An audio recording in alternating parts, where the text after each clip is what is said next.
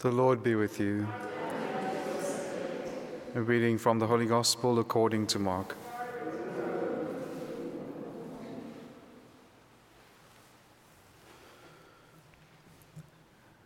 Jesus saw a great throng, and he had compassion on them, because they were like sheep without a shepherd. And he began to teach them many things. And when it grew late, his disciples came to him and said, "This is a lonely place, and the hour is now late. Send them away, to go into the country and villages round about, and buy themselves something to eat." But he answered them, "You give them something to eat." And they said to him, "Shall we go and buy 200 denarii worth of bread, and give it to them to eat?" And he said to them, "How many loaves have you? Go and see." And when they had found out, they said, 5 and 2 fish. Then he commanded them all to sit down by companies upon the green grass. So they sat down in groups by hundreds and fifties. And taking the 5 loaves and the 2 fish, he looked up to heaven and blessed and broke the loaves and gave them to the disciples to set before all the people. And he divided the 2 fish among them all. And they all ate and were satisfied. And they took up 12 baskets full of broken pieces and of the fish. And those who ate the loaves were 5,000 men. The Gospel of the Lord.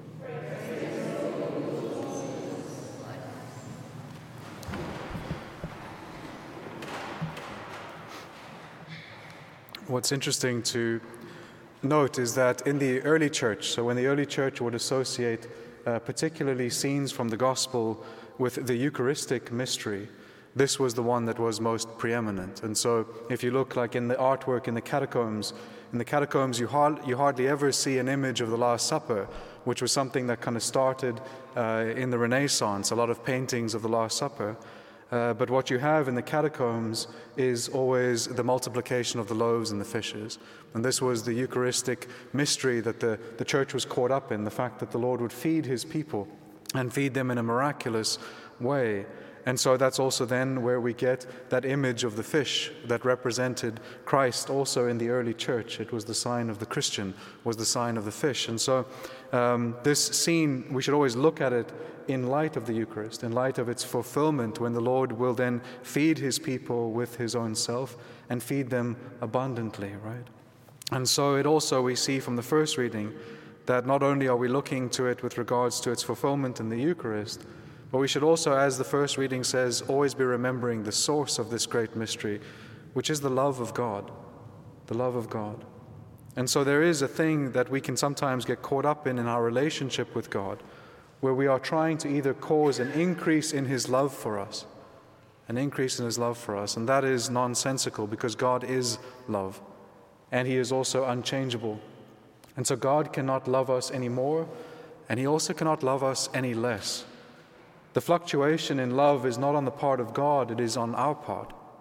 The fluctuation of love is something that we either increase or decrease in, but God is love.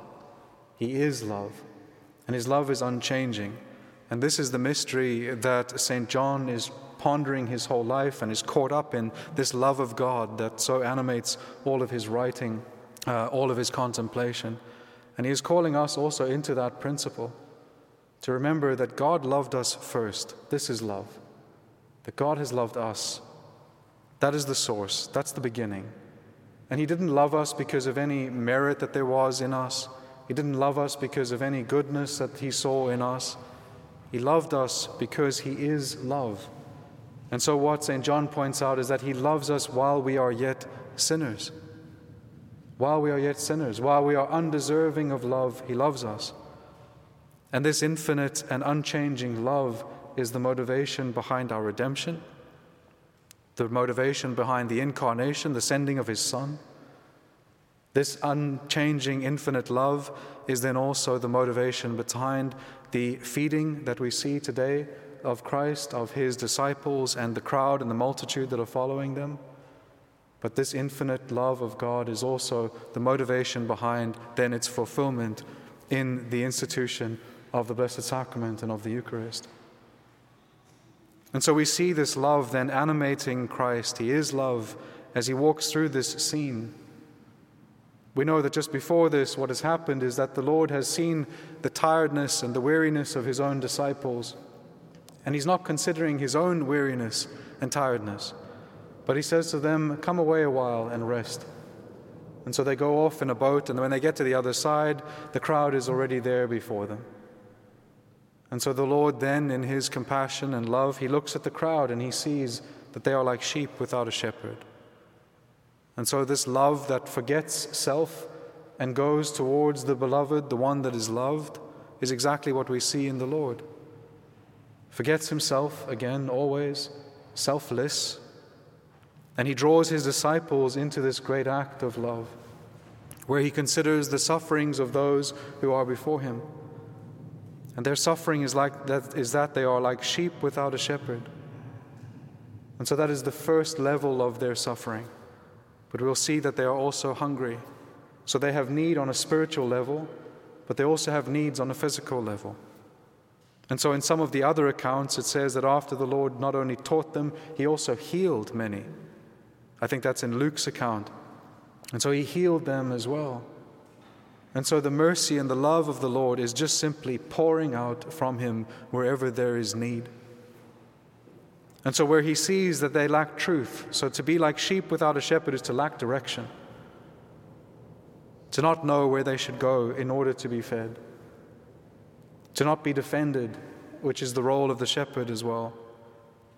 And so he steps into that role, where these sheep have been neglected by the Pharisees. The Lord will now step in and he will begin to teach them, it says, many things. And they all sit and they listen to him. And he feeds them first spiritually. He feeds them first with his truth, because his truth is truly the food of the soul and of the mind. And so they are nourished by the truth that pours out from Jesus Christ. And he teaches them many things. So not only will he feed them with an abundance of bread and fish, but he also lays before them this beautiful banquet of truth that they then consume and are nourished in their interior with. And then it grows late in the day. If we can think as well of that scene of the road to Emmaus, it is also late in the day when the Lord will feed his disciples. It is also later in the day when he himself will suffer and die. And so his passion and the Eucharist are specifically for when it is becoming dark, when the light will no longer be seen. This shows us that this is the food for the night, meaning it is the food for faith. Faith is belief without seeing. It is, in a certain sense, to walk in darkness. And so the nourishment that we receive from the Eucharist is to walk through this life with the strength that comes from Christ himself in the Blessed Sacrament. And so as it is growing late, then it is also a lonely place, meaning there is nothing else there. But what the Lord is calling his disciples to do is that they see it as a lonely place. They see it as lacking what they need. And he is turning their attention back to the fact that everything that they need is right there in their midst. The Lord himself.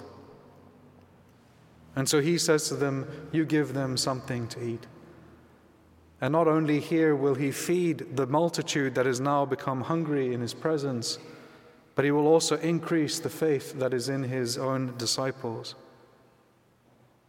And so then what he does is he takes the bread and the fish, and in those Eucharistic signs and those Eucharistic movements, the looking up to heaven, the giving thanks, the breaking and the giving, he does the same thing here with the bread and the fish.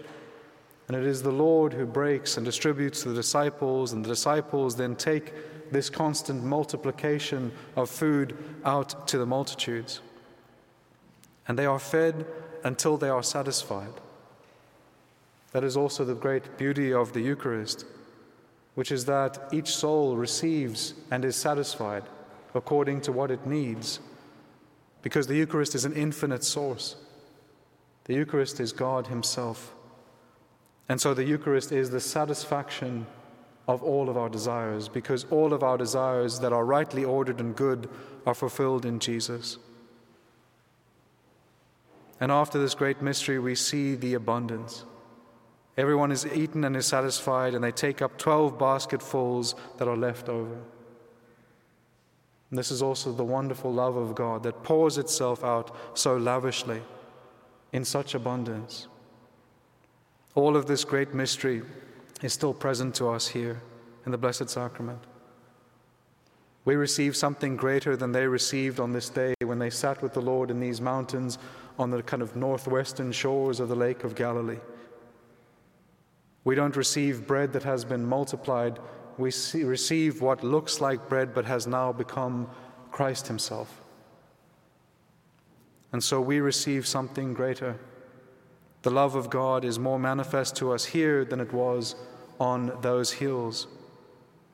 And so we are called to give thanks for this great mystery, but also to consider what is truly present to us. That we are not in a lonely place. We are here with the Lord, and so we can never be lonely. The Lord who loves us and who has loved us from the beginning, loved us while we were yet sinners, loved us to the extent of giving his Son, and then also loved us to the extent of giving us himself in Holy Communion. Amen.